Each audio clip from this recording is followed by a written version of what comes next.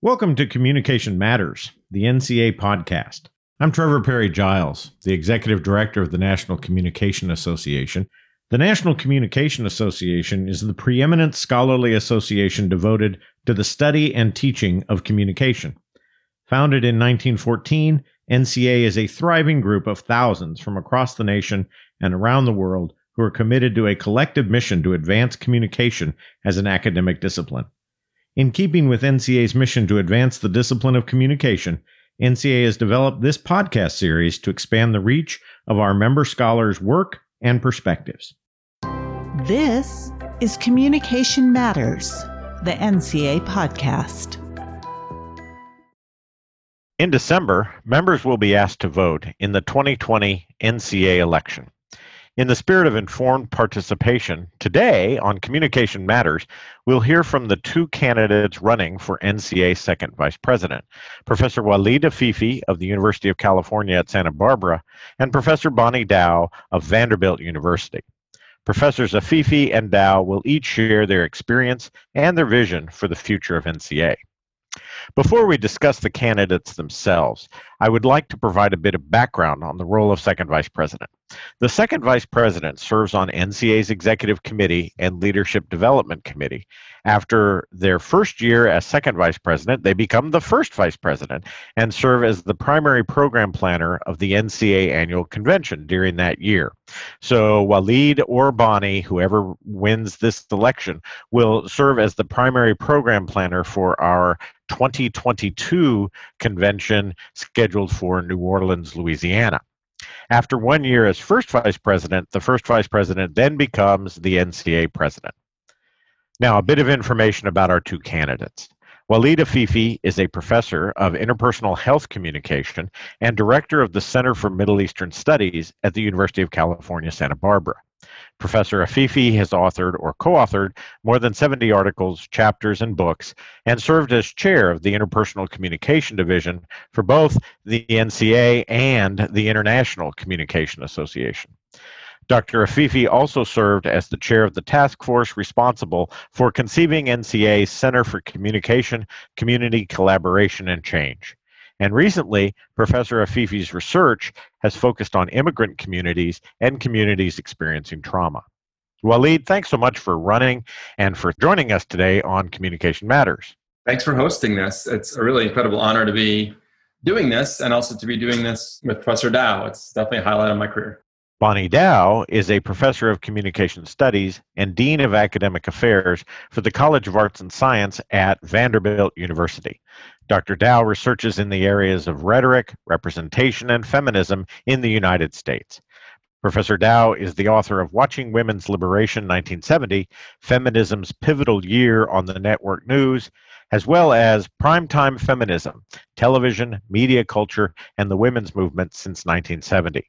A former editor of Critical Studies in Media Communication and the journal Women's Studies in Communication, Dr. Dow has also served as chair of NCA's Publications Council and is a former chair of NCA's Doctoral Education Committee. Hi, Bonnie. Thanks for joining us today on Communication Matters. Hi, Trevor. Hi, Walid. I'm really happy to be here. So, you're all vying for this exalted leadership position within the National Communication Association and NCA, and it would be great if you could tell our listeners a little bit about your experiences in leadership roles, particularly within NCA, and talk about your leadership experience overall. And I guess we'll go alphabetically so we can start with Walid and have him tell us a little bit about his leadership capacities. Thanks, Trevor. So in thinking about this, I was taken aback. I was trying to look back to the first, I guess, really service involvement NCA. And it was almost now 30 years ago, which is, brings mixed feelings. But it was the second year in grad school. I was the reader for the student section in 1992. And then soon later, I was the reader for the interpersonal division. So I've been involved in NCA for a long time. But my first leadership role, I guess, was I was elected as vice chair for the interpersonal division in 2003. Then became, of course, the division chair. Represented the division in Legislative Assembly. And then from there, I was asked to join the NCA Units Task Force in 2009, which was a really great experience in terms of really trying to figure out, getting a better sense for the unit structure and what changes might have been needed. Then I was asked to go on the bylaws task force right after, and that was also really insightful in terms of the bylaws and some of the changes, and part of which was to create a more inclusive sort of decision-making structure. And then the task force on inclusivity in the discipline, which actually spanned 4 years and was, as I'll talk about later, was sort of my really entree into really taking on inclusivity as a strong commitment of mine. And then that ultimately also led to the Diversity Council, which we currently have. And most recently, Ron Jackson asked me to be chair of the task force that produced, as you mentioned, the NCA Center for Community Collaboration and Change that ended in 2019. Outside of NCA, I was chair of University of Iowa, which was my undergraduate alma mater, and that was a great experience. I was there for 3 years as chair. And I've served graduate director at both Penn State and UCSB. And also, as you mentioned, I'm currently director of the Center for Middle East Studies. I've also served leadership roles at ICA, including chair of their interpersonal division, and I'm on their task force, which I'll talk about later, tied to inclusivity and diversity. So that's probably what I would say is my sort of highlights of my leadership roles with focus on NCA. Great. Bonnie? Hi. So I was a department chair here at Vanderbilt for 10 years, and I've now been an associate dean for 3 years in the College of Arts and Science. And those are different kinds of leadership, although they have some consistencies between them. The major similarity that I see in them is that in both cases, I've worked to create the conditions that support faculty members to do their best work in both research and teaching. Within NCA, I've had a variety of leadership roles over the past 30 years. I think it's amusing that Walid and I have the same span here for talking about leadership. And those roles in NCA range from serving on multiple committees, award committees, for instance, as well as, say, the Doctoral Education Committee, to attending the convention every year, to editing an NCA journal. I edited Critical Studies in Mass Communication about 15 years ago. Perhaps most important to my decision to pursue a leadership role as an officer was my recent service as chair of the Publications Council, which oversees, of course, the very large publications program of NCA and its 11 journals, which also led to me serving as a member of the Executive Committee and the Legislative Assembly, although I had done an earlier stint on the Legislative Assembly as well. But generally, participating in decision-making on behalf of the association, being exposed to the breadth of concerns across NCA's membership, and experiencing firsthand the dedication of the officers and the NCA staff, I was really convinced of NCA's importance to the growth and development of its members and to the field of communication as a whole. And so it made me deeply interested in the possibility of running for office in NCA. I should also say that serving as an associate dean for the past 3 years, I've developed a much broader view of higher ed, both its longstanding problems and its potential to really change people's lives. And scholarly societies like NCA serve a key role in higher education. They support scholarship through journal publication. I'm intimately familiar with that. But they also foster networking and exposure to cutting-edge research through conferences, and they promote professional development in countless ways. So I think that there is a lot of overlap between the kinds of concerns that I have now as an associate dean and the kinds of concerns that an NCA officer deals with. As you all both know, the communication discipline is pretty vast, it's pretty wide. It encompasses a number of what we might call sub-areas or subfields or specialties. And in many ways, the president of NCA has to traverse across a variety of constituencies in the association. I'm curious as to what you would describe as your sort of guiding philosophy in that regard, and how would that motivate a completer understanding of your goals and priorities for NCA for, let's say, the next 5 years, bringing together this vast conglomeration of academics. A guiding philosophy that I really sort of take on increasingly, but sort of generally as I approach any role that I take, certainly in terms of service, certainly in terms of leadership, is to sort of walk in this world with humility. And an integral part of that commitment is vulnerability and listening. And that's something that is always a work in progress, but is something that I really strive to do. So one of the sort of guiding philosophies that I certainly would have is to really create spaces of decision-making where voices that have been left out are welcomed in. It's often not an easy task. In fact, it's often a very difficult task. especially since historical structures are set up to prevent that. NCA is better than many organizations on this front. In some ways, though, it's too often I hear that it has a ways to go, especially from minoritized groups. And so there's real work to do in any leadership spaces, including NCA, to really create spaces for everyone to be able to participate and to sort of reflect their experience. But I'll also carry lessons I've learned in other service sort of roles I've played. I remember very distinctly my first year at Iowa, I wanted to create a department culture that was centrally engaged with the community. There was already that culture, but I wanted to kind of push it even further, and began a series that we called Community Conversations. And the first call I made was to leaders in the local Black community. The Black community had grown in size in Iowa City and still is growing in size, and was really experiencing the really deeply embedded structures of systemic racism. It's a liberal, progressive city. It's a great city. I love Iowa City. It's sort of my second home. But the structures have been set up here as well, in Iowa City as well, to really leave out non-white communities. And so they were experiencing that in many ways. They still are. And so I reached out to them to sort of be the first in this community conversation series. And their response took me back for a second, and then it really resonated in many ways. And their response was, we're tired of conversation.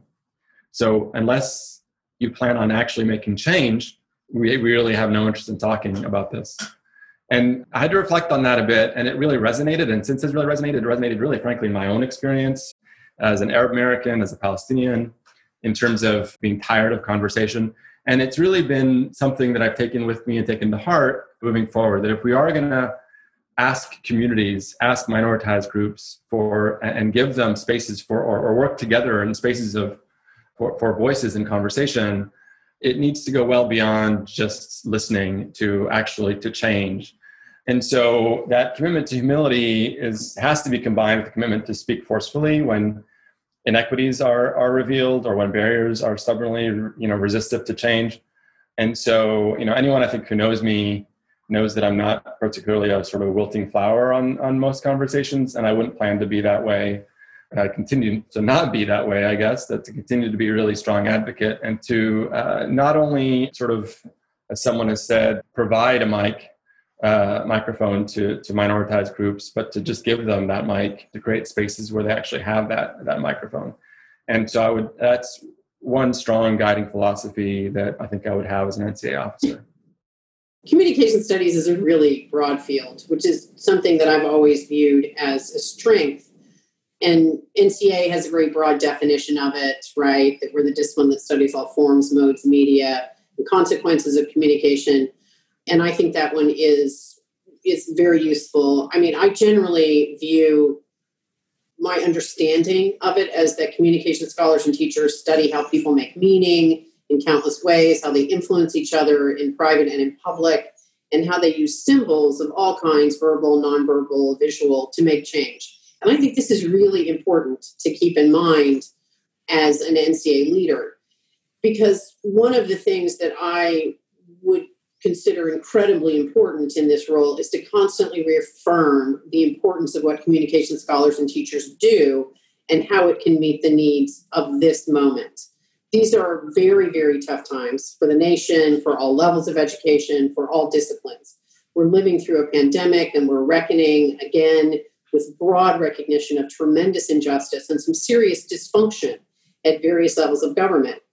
But every problem that ails us as a discipline and as a society calls for communication expertise in our classrooms, virtual though they may be, in our research and creative expression, and in our service. Most importantly, in our dealings with each other. And here, I think I will have some echoes of what Walid's been saying. But more specifically to a communication context, we are the scholars, teachers, and artists who know how to bridge boundaries, how to listen mindfully and mediate conflict, how to use language with careful intention and a knowledge of context.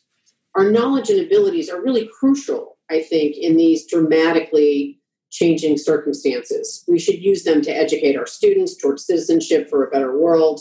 And we should insist on the relevance of our research and creative practice to help create that world.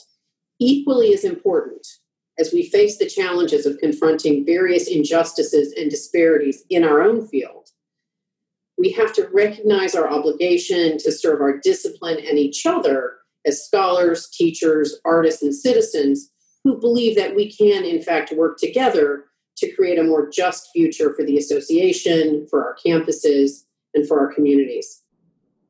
Consistent with those questions about justice and our commitments, I trust that you both know that in 2018, and I think, Bonnie, you might have been there, the NCA Executive Committee and the Legislative Assembly revised its mission statement to include language about the importance and centrality of diversity and inclusiveness to the association and all that we do. I know you both have deep, strong, important commitments to diversity, equity, inclusion, access, justice, all of those sorts of things. Can you think specifically about some things that NCA might do to further live up to its mission and to those commitments that I think virtually all of us share to creating a more just world and a more diverse association? NCA has done a lot the last few years on this front to create more equitable spaces and more ways and with more structures in which the vast sort of population of voices can be heard. There's still a lot to be done, and some of that is deeply embedded within our histories and deeply embedded within the structures all the way from K through 12 to colleges and universities and graduate programs and who are reading and who are not reading. And I mean, it's embedded in every level and every space of our discipline. And change is really difficult and takes time and more than frankly what we're doing now.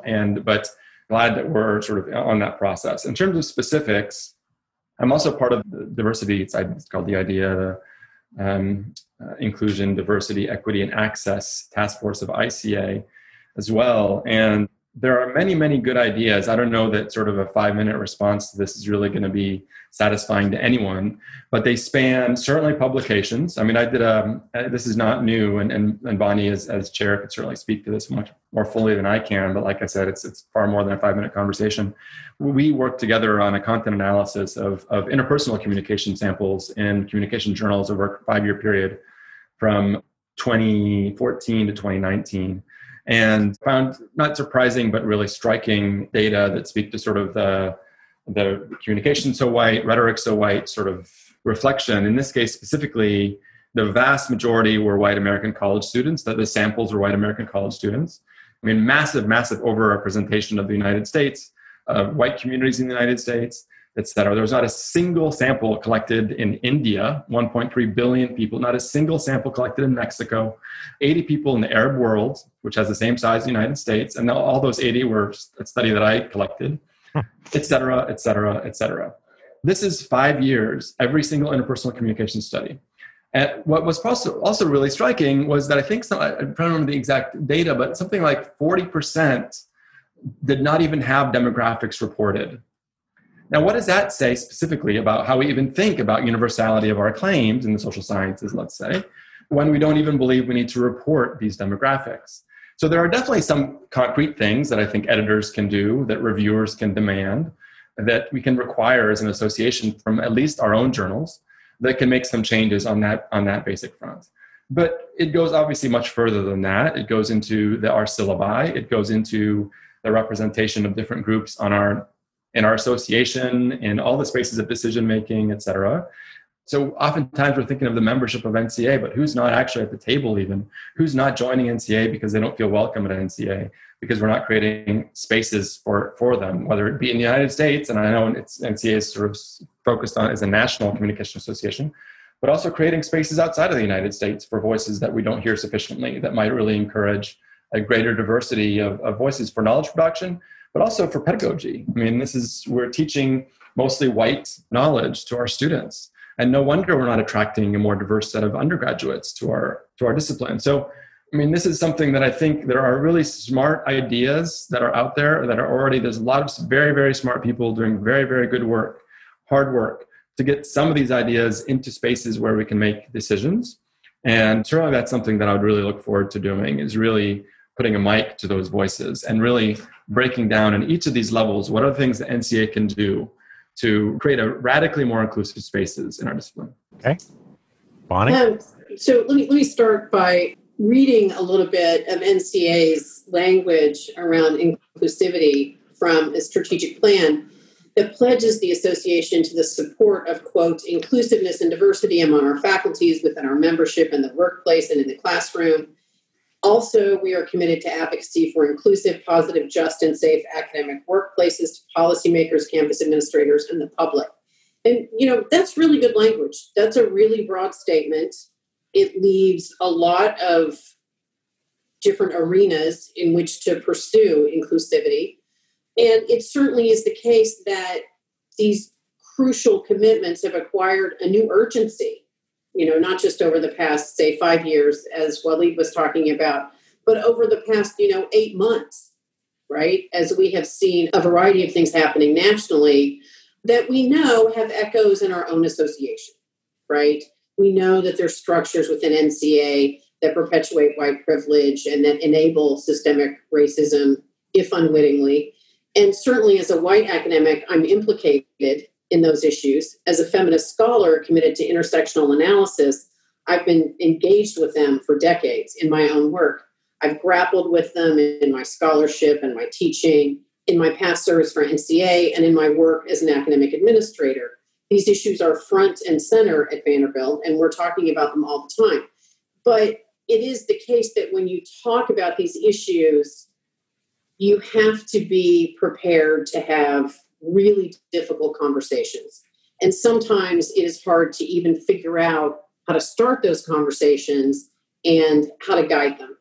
And one of the things that I think is really important, I'm so glad Waleed brought this up, is the importance of data around these things, right? The review that he talks about of interpersonal scholarship and figuring out, the problems with the samples that are used in that research, has a kinship to my experience on the executive committee in 2018 when we were navigating one of the issues related to Communication So White, and that was, in fact, issues around the selection of journal editors. And that was directly really, really important to me as the outgoing director of the Publications Council. And what we did was gather data around who had been recruited to apply for editorships of journals, how many non-white or international journal editors we had. And, those statistics they're not that good, right? But it's also the case that in the conversations we had, we realized that we were not dealing with a situation where we had lots of, say, scholars of color who had indicated interest in editing our journals and had not been chosen, right, for those roles by the Publications Council. Rather, what we were dealing with was a paucity of people that we were even getting nominations or applications from, which is really the problem, right, that had to be addressed. That there needed to be much more work that went into that process of encouraging people toward journal membership, of really nurturing people's interest in it, right, and making sure that people felt as though their interest in that activity and that kind of leadership would be welcomed. So these are always issues that end up getting talked about, or often issues that end up getting talked about at one level, when what you really need to do is dig down 3 or 4 levels to find out exactly the problem that you need to solve. And I was really, really impressed with the conversations that were happening then, but it certainly is the case that those conversations are not over, right? And the work that needs to be done has not been done yet. And, it's a very much an ongoing process, and it's not going to happen all that quickly. For myself, the issues around, in my own work, the issues around inclusivity that I deal with now are very much at the level of diversifying our student population, diversifying our faculty, right? Making sure that Vanderbilt is a place where all kinds of students and all kinds of faculty and staff feel like they can succeed, right? So I'm involved with all kinds of efforts toward that end on my campus. But I will say that one of the things that really helps me when I'm in these conversations is a series of questions that I ask that have been really important during the pandemic in particular, where, of course, we see the intersection of all these things, right? Because the pandemic is so much, and here I can speak at the campus level and at the community level. And certainly, we all know about the national level, right? Which we can read about all the time. But that is, the pandemic is spoken about as the great equalizer, right? No one can escape it, from celebrities to, the homeless. But in fact, not so much really, because it is hitting certain populations and certain communities so much harder. And it is hitting, certain populations of our students and our campuses so much harder. So it is in fact just another example of what systemic racism and social injustice creates when social conditions, reach their very worst point. So the questions that I am asking myself as I deal with this in various contexts, not only at the university, but also with several nonprofit organizations that I work with locally that are struggling, right, in this moment. Those questions include, first of all, how do we serve our community in the face of so many constraints? How do we identify and adapt to changing needs among our diverse constituencies? And when I say diverse there, I'm talking about all kinds of diversity, right? Certainly, socioeconomic, demographic diversity, but also diversity of interests, right? Diversity of access. How do we maintain and build our connections to our multiple publics? And especially important, how do we aid, protect, and empower the most vulnerable and disempowered among us? And these are all questions, I think, that will serve whoever ends up in this position over the next 2 or 3 years, because the reverberations from the pandemic are not going to end in 2021, 2022, or even 2023, right? We're going to be living with this for years. It's going to fundamentally restructure much of what happens in higher education, in education in general, and in scholarly societies like NCA. And I think that as we think about that fallout and we figure out how to adapt to it, we always have to keep at top of mind how different parts of our membership, let's say, if you're talking about NCA, are experiencing these things in diverse ways and with dramatically varied levels of impact. One of the more specific effects that COVID and the coronavirus has had on NCA, and it relates to questions of justice and access and equity and all of those issues, is the convention, our annual convention. As you know, the 2020 convention, originally slated for Indianapolis, is going to be virtual, all virtual. And we're still kind of waiting to see where we are for 2021 in Seattle. If I'm betting, I suspect it'll be sort of a hybrid kind of arrangement, but we'll see. Hopefully by 2022, while you're right, Bonnie, things will still be different. Maybe we can get back to some sense of normalcy with our convention, and that would be the convention that you get to plan. So what kind of plans are you thinking for the convention? What would you like to see different or change a little bit in New Orleans in 2022? So I think one of the things that's really interesting and important about what we're seeing and what we're experiencing during this pandemic, with our conferences being all online and virtual and asynchronous and asynchronous, et cetera, a lot of things that we miss that I knew we would miss, and that in fact we are missing, the face-to-face connections, meeting friends and going places for food or drink, the conversations that happen spontaneously. So those are going to be things that I'm really looking forward to getting back to. But there are also some things that I think, some innovations that we found that actually I think will, when combined with the things that work and have worked in the past in the face-to-face, and some of the things that broaden our notion of inclusion through more sort of virtual formats, could make some really interesting and stronger conferences. And that's one of the things that I really look forward to doing, is really assessing as a group what has worked, what is working in these virtual formats, what are ways in which we're able to bring voices and folks who are not otherwise able to make it to the conference. What are some forms of presentation that are potentially better in this fashion than would otherwise?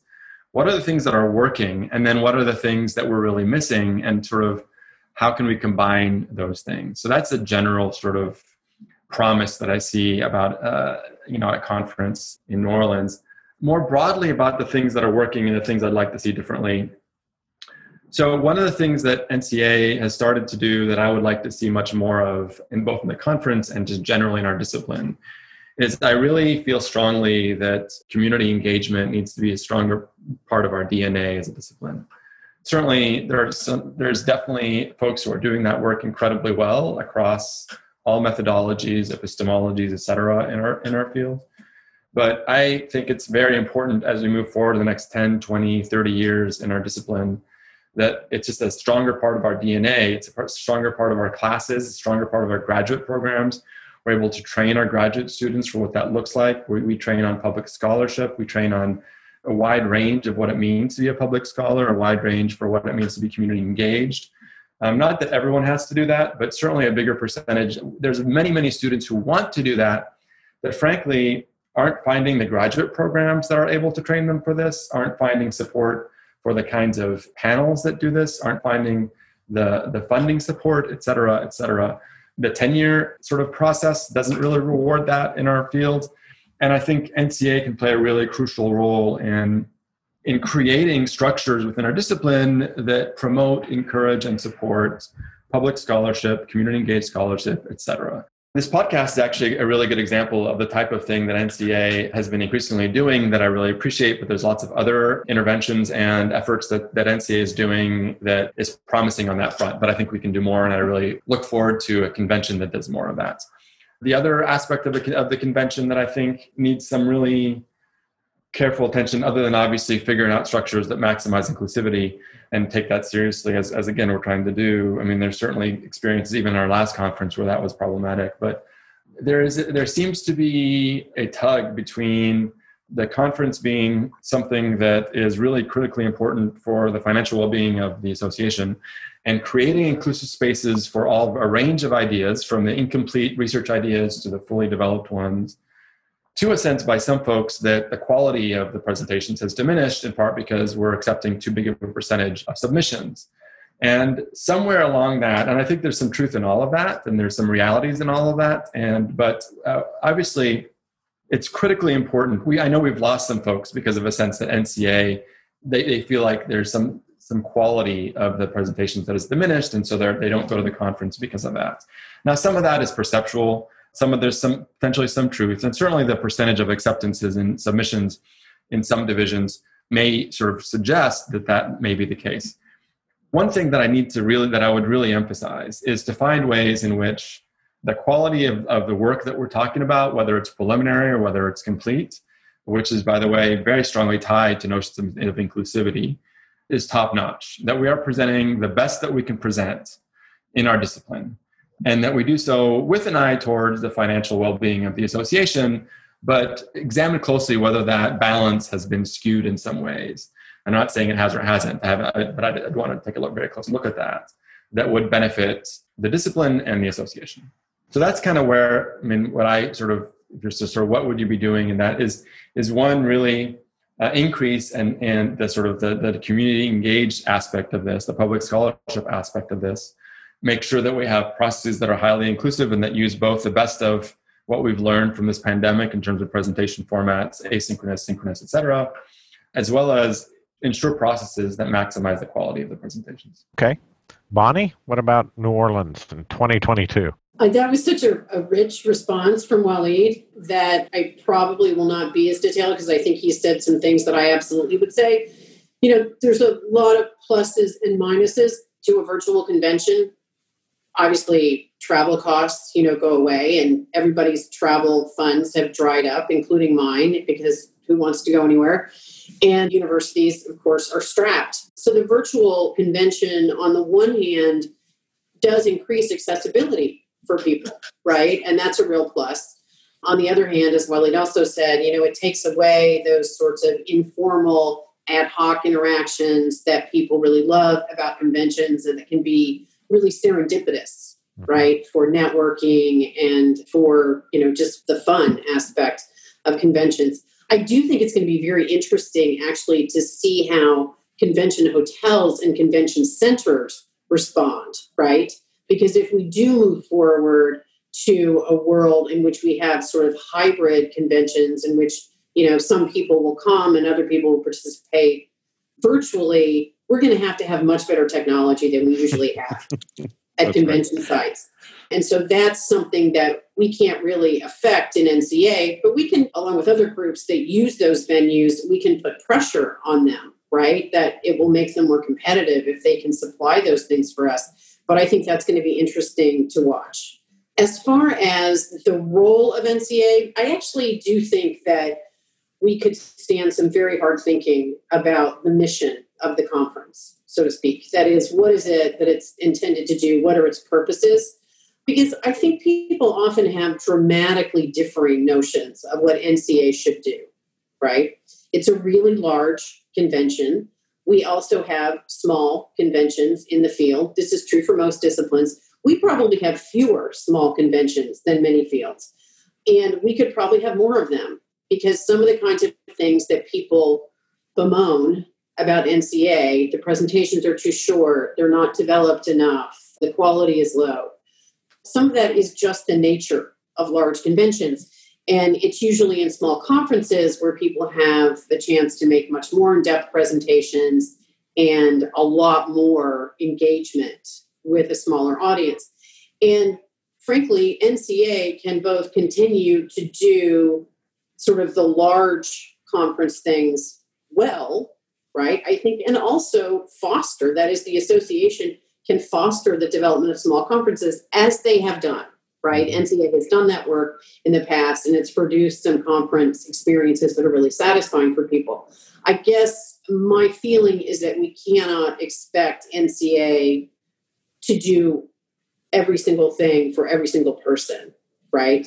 But it can certainly be involved in the development of alternative kinds of conferences and opportunities for people to gather that might be more satisfying in some ways. It's just it's a very unwieldy thing, a large convention that is trying to include lots and lots of different kinds of people doing different kinds of work. So that's one thing. As far as public engagement, I am a huge fan of this. I run 2 different grants that are both concerned with the public humanities. So I'm really, really immersed in public humanities work. And it's work that NCA does, not just in the podcast, but a couple of years ago, I was on an NCA panel about science communication that was held in Denver, that was open to the public. And the really great thing about that panel, which is one of my favorite things I've done in the last few years, is that there were a bunch of scientists in the audience. So there were all these rhetoricians of science in the front of the room. I was just moderating the panel. I'm not a rhetorician of science. But there were these rhetoricians of science in the front of the room talking about science and how science works and how it's communicated better and worse and all these kinds of things. And then there were actual scientists in the audience that were standing up and asking questions and making observations. Now, most of those scientists were probably academics, right? But it was a way that NCA enabled the reach of our ideas outside of, say, the communication bubble, which is a really, really important thing. And it is not something, I think, to be taken lightly. And NCA, that year was doing a variety of those kinds of panels, and it's done them around lots of different themes, including, for instance, health disparities, right, which is closer to Walid's work than to mine. But I think that we shouldn't sell short the kinds of investments in public scholarship that NCA has already made, but I absolutely agree that there is room for lots more. And I'll echo, that's exactly, Bonnie, sort of the type of panel that I'm thinking of, that because I've been to those, and it's another sort of example. I went to a conference again when I was chair at Iowa. I was trying to figure out what are some models for doing this well. And I went to I learned of, and then went to their conference, an association called Imagining America. You, Bonnie, may be familiar with it, given your work. But the conference was amazing. Very, very few panels were actually in place. They actually most of their panels are in the community. So they bus people to the high school and to these neighborhoods and these mural projects. And there is a scholarly conversation, but it's together with publics in their spaces in which they live and they work and they do and they create. And it was such an enriching kind of, like you're saying, people that oftentimes don't talk to one another. So there are formats that we can sort of adapt that will really, I think, again, not everyone is going to be drawn to this, but just, I think, creating more spaces for this kind of thing, I think would really strengthen our conference. One of the things that I've been particularly pleased about over the last few years is the conversion of the opening session at our national conference. It used to be just kind of whatever was of interest to the first vice president, but with support from the Waterhouse Family Institute for the Study of Communication and Society, we've converted it into a sort of community outreach program that looks at a pressing issue in communication and the broader local community. And we bring in community members, activists, et cetera, to the convention site. And I think they've been very successful, and I think they've been really productive. So hopefully it'll virtually work out as well next month. So along those lines, and similarly, if you are elected, you will be the 109th president of the National Communication Association in 2023. So what are some of your goals as the Uber officer of the association come 2023? I laid out sort of 5 goals. They're pretty general, and a lot of times the general is not very, very helpful. And so I really look forward to much more of the concrete sort of discussions about how this actually happens and what this looks like. But the 5 were that I would strive to work towards a more inclusive discipline across all levels of education and forms of instruction and knowledge production / scholarship. 2, a discipline that values community engagement as a more central part of its DNA, which I already have talked about. 3, a discipline that is a leader in the quality of its scholarship, both humanistic and scientific. 4, a discipline that is a leader in instructional innovation and support. And 5, an association that is more active in advocacy for freedom of speech and basic human rights. And I realize that the 5th one isn't something that I think NCA has struggled with deciding whether that's even something, how much of that we want to do, and what is tied to communication, and et cetera. So I acknowledge that sort of historical challenge and just challenge moving forward. But in some cases, I think NCA can play a very important role in terms of, especially as it relates to policies and other sorts of structures and systems, it does play an advocacy role for particular sort of communication-related phenomena. So those are the 5 sort of that I've laid out. And again, I think it's more important that we think of, rather than these broad goals, what does this actually translate to specific structural changes in each of these? I sort of go back to what I was saying in terms of we're tired of conversation. And I'm tired of conversation, frankly, if it's not tied to very concrete goals towards change. But I think, again, and as we've talked about before, the leaderships of NCA has really, the various presidents, the various committees, the executive committee, the structures, and most importantly, the members and those who are not members because of their frustration have created a space, frankly, historically and today, that makes it so that we can really lead in some of these ways. And so it's really because of their work that, frankly, I even feel comfortable, putting my name in for this. I mean, those of you who don't know me wonder about my name, but, my dad's Palestinian. They fled Palestine in 1948 in the Nakba. They ended up not being in refugee camps strictly because they were landowners until that land was taken away and their assets frozen. But it's a very thin line. I recognize that privilege that I have. It's a very thin line between where I would have been in the refugee camp and where I ended up. And my mom is from Missoula, Montana, and ventured to Beirut, Lebanon when she was a teenager. And then I moved from Beirut when I was 14 in the middle of the Civil War. So my background, even though I'm very much white passing and I've gotten the benefits of that, I'm an immigrant and a refugee of war. And that experience has certainly affected my view of some of these goals and some of these needs in our discipline and where I feel welcome and where I don't feel welcome. And again, I say this as someone who's really gotten many of the privileges that come my way, both in terms of economic privilege, in terms of being male, being cisgender, and being white passing, but increasingly committed and in conversations and in spaces where those privileges aren't there. And certainly Bonnie has spoken in her career to some of the many challenges that women have faced in our field and more broadly. But that's just, one, I guess, part of my background that may not be obvious to those who see me, may be surprised by my name, but that certainly will shape my sort of commitments as a leader of NCA. Okay, Bonnie? I think Waleed and I have some important overlap in what our goals as an officer would be, because certainly one of mine would be the development of structural paths to create a more diverse and inclusive association and whose members feel supported in doing the kinds of teaching and scholarship that inspires them and that works toward a better world for our students, colleagues, and fellow citizens. We really need to explore new ways to identify leaders that represent and enact inclusivity, to identify new modes of scholarship, teaching, and creative expression that empower our members and that speak to the most pressing social justice issues of our time. And we also need new paths for disseminating our ideas to the rest of the academy and to the public at large.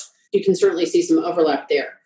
I will say that when we think about what we can do in this space of time that we are in this leadership position, I think that it's important to also think about paths that NCA is already on, right? And how to strengthen them, or paths that current leaders are following and how to continue them. So, for instance, it absolutely is the case that Roseanne Manzik, who is currently our second vice president, has also committed herself to creating paths for a more inclusive leadership in the association. And I don't think that should just be the work of one officer, right? It should be the work of the next officer as well. So I'm really delighted that Waleed and I are agreed on that. And, the thing is that we know, right? There's research that tells us that people tend to mentor people that are like them, right? People tend to elevate when they're in a position to develop leaders. They tend to elevate people that look familiar to them, right? And we can fight that inclination that people tend to have. But what we also need to do is think really hard about creating diverse leaders in the association, because those people will then be most inclined to lift up people who are like them, right? So people need to see inclusivity at all levels of leadership in the association, because that's what inspires more inclusivity. And we can all do that work, right? But we can do it in lots of different ways. So a follow-up to all of that from both of you, and I think you're correct in saying that NCA is committed to this broader idea of inclusiveness and bringing more folks in. How do you do that? What are some specific advice that you would give to, say, younger scholars or people who are interested in working their way into NCA leadership? How, especially in these really difficult times when their university is precarious in terms of budgets and they're having to adapt all of their courses, assuming they're teachers, to an online platform, et cetera, et cetera. What would you say to them to encourage them to be a leader in NCA? So, first of all, let me say that if the answers to those questions were easy, they'd be done. And so I certainly want to echo what Bonnie is saying. There is a commitment to many of these, to creating more inclusive spaces at NCA. And I'm really pleased to see that we will both be continuing those. What that looks like in concrete ways, NCA does need to commit itself. And what I would be doing is I would be going to the Diversity Council. One of the things I would be planning is listening sessions, frankly, to create spaces where we can really listen from both NCA members, those who are currently in leadership, and those who are not, who are not members, but really creating open spaces to listen and to get the best ideas for how to do this. But ideas that have really not been in our leadership spaces, that to really take, and that's probably going to definitely will involve budgetary implications. It will involve probably structural changes in NCA. It will involve serious thinking about how can we create pedagogical expectations in communication departments that brings more diverse knowledge and inclusive knowledge to our students. So this isn't going to be solved by certainly adding labor to those communities who are already carrying an abundance of labor around these issues. And certainly not by, not creating a reward structure that would make them taking on additional labor something that I would recommend. Right now, I wouldn't recommend that they do a lot of these service roles. Let's take editor, because as it is, there are barriers to their success in our discipline. And now we're asking them to take on additional work that's going to make it even harder for them to meet those barriers that they themselves face where others don't. So we need to, radically think about the reward structures, frankly. We need to radically, think about, maybe it's multiple associate editors, maybe it's multiple editors, maybe it's, more financial incentives, maybe it's, there are, and I'm not the only one suggesting this, and there are smarter minds that work on these issues, but we need to be willing as a discipline, and certainly as an organization, to radically rethink some of these processes from the start, from K through 12 and our impact on K through 12, from bringing in teachers that we have working in K through 12 spaces and really elevating their voices and their role in our association, because frankly, that is a direct line to communication majors being not very diverse, to then graduate programs not being diverse, to our knowledge processes not being diverse, et cetera, et cetera. So I think it's a long-term process, but to really create change and create more inclusive spaces, we need to be very honest about the many ways that historically our discipline has failed, and what can we do radically different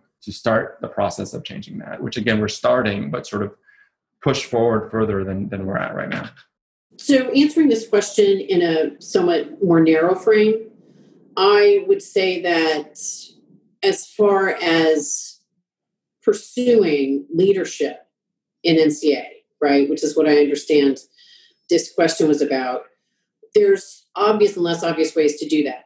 So one obvious one is simply to get involved, right? Because there is a lot of labor, that happens in NCA, a lot of volunteer labor, whether it's reading, papers for a division, right, for NCA, or volunteering to do some kind of work within a division, serve on a task force, serve on a committee, et cetera. Usually there's not enough people that want to do those things. So that is one fairly simple way to go about learning things about NCA, getting involved, getting to know people, et cetera, if you're interested in doing leadership. But I really don't think that we can overlook the importance, because we are a scholarly society, of people actually focusing also on the development of their research, right? Because scholarship gives you visibility. And that kind of visibility and the scholarship itself gives you a kind of credibility that opens doors for you. It is no accident, I think, that this NCA, second vice president election, features two candidates who are both accomplished scholars, right? One of the reasons why Waleed and I were chosen by the nominating committee, I'm sure, is because we both have well-developed research profiles. And that also will give us, a sort of similar advantage, right, in terms of the election from the membership as a whole. And, that's pretty crucial. And I think sometimes people overlook that and don't think about that aspect of, sort of building a leadership profile in the association, because, again, we are a scholarly society. One of the things NCA is here to do is to promote, the creation and dissemination of scholarship. And so in my mind, that is one of the crucial attributes of leadership. So, by way of conclusion and to wrap things up, I'd be interested to know if there's one thing that you all think that NCA is not focusing on right now that you would like to see the association focus on. Just one thing that maybe over the next 5 years, if you were able to wave your magic presidential wand, NCA would start focusing on this one thing that it's not doing enough of right now. Waleed, you get to go first. I'm going to answer this way. It may not be surprising because I was chair of the task force that created the Center for Community Engagement, essentially.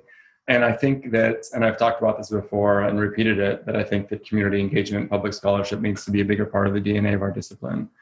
And I actually think that also is tied to the inclusivity goal.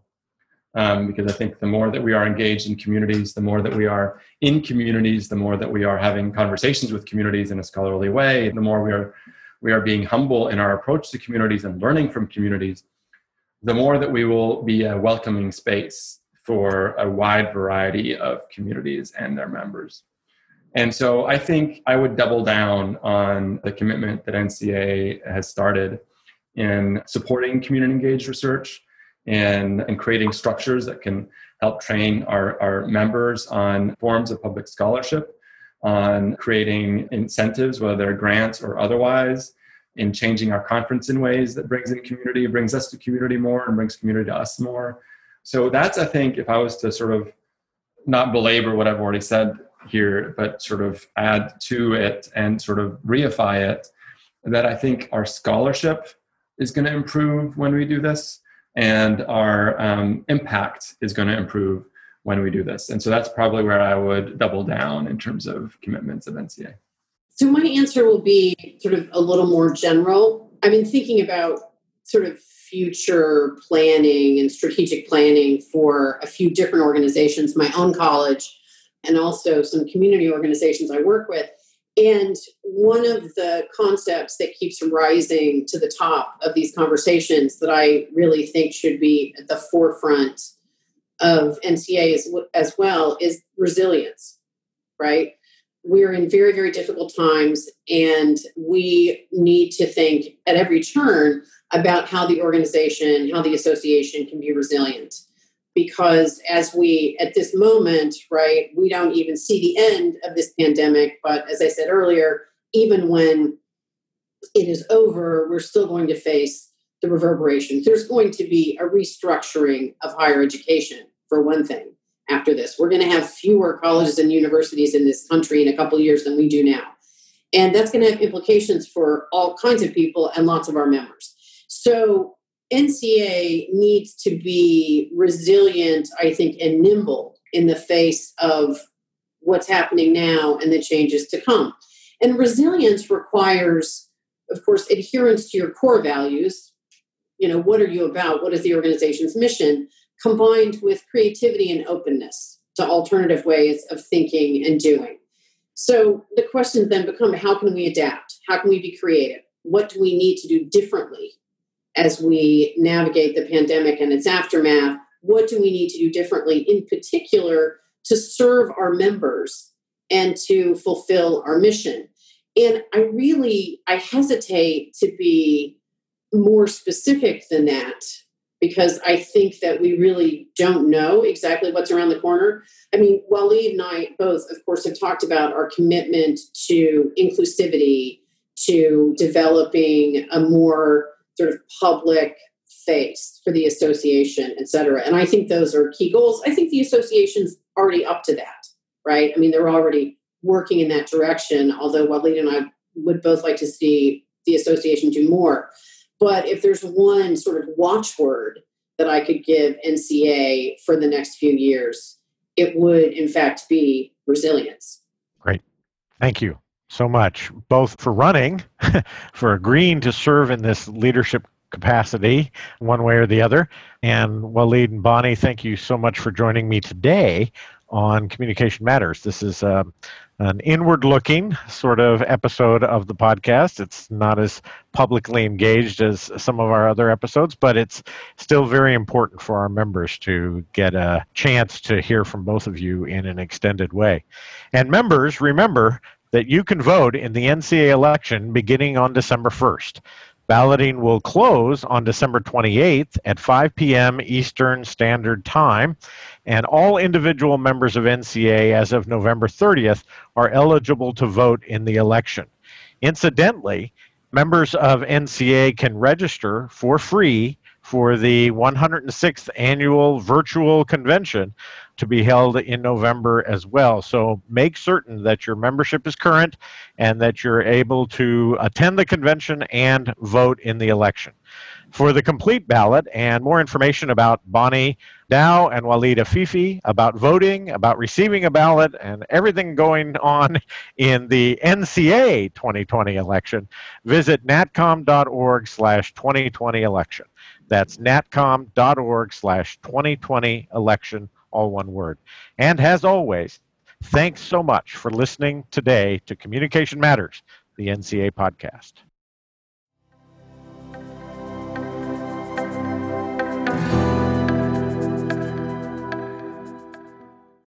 In NCA news, we recently launched the new online version of NCA's time-honored magazine, Spectra. In the first collection of themed features, communication experts address President Trump's rhetoric around the COVID-19 pandemic, the infodemic associated with the coronavirus pandemic, the hidden challenges facing communities because of health disparities, and anti-Asian racism associated with the coronavirus pandemic. You can read the full magazine, which includes other things as well, like a column from NCA President Kent Ono, information about the upcoming NCA election, and much more at natcom.org/spectra. That's natcom.org/spectra. NCA also invites submissions of field notes essays for publication in Spectra. These rapid response articles are intended to provide NCA members, students, and the communities we serve with the communication-focused insights they require to make sense of what is happening in our ever more complicated democracy. You can learn more on the NCA website or submit a field notes essay by emailing spectra@natcom.org. That's spectra@natcom.org. And listeners, I hope you'll tune in for the next episode of Communication Matters on November 25th, when we'll focus on contemporary issues in sports communication, such as the ongoing COVID-19 pandemic, health concerns related to football and other sports, political activism by athletes, and the representation of teams via inappropriate mascots. Professors Jason Edward Black, Daniel A. Grano, and Abraham Kahn will join the podcast for this ever-timely discussion. Be sure to engage with us on social media by liking us on Facebook, following NCA on Twitter and Instagram, and watching us on YouTube. And before you go, hit subscribe wherever you get your podcasts to listen in as we discuss emerging scholarship, established theory, and new applications, all exploring just how much communication matters in our classrooms, in our communities, and in our world. See you next time. Communication Matters is hosted by NCA Executive Director Trevor Perry Giles and is recorded in our national office in downtown Washington, D.C. The podcast is recorded and produced by Assistant Director for Digital Strategies, Chelsea Bowes, with writing support from Director of External Affairs and Publications, Wendy Fernando, and Content Development Specialist, Grace Hebert. Thank you for listening.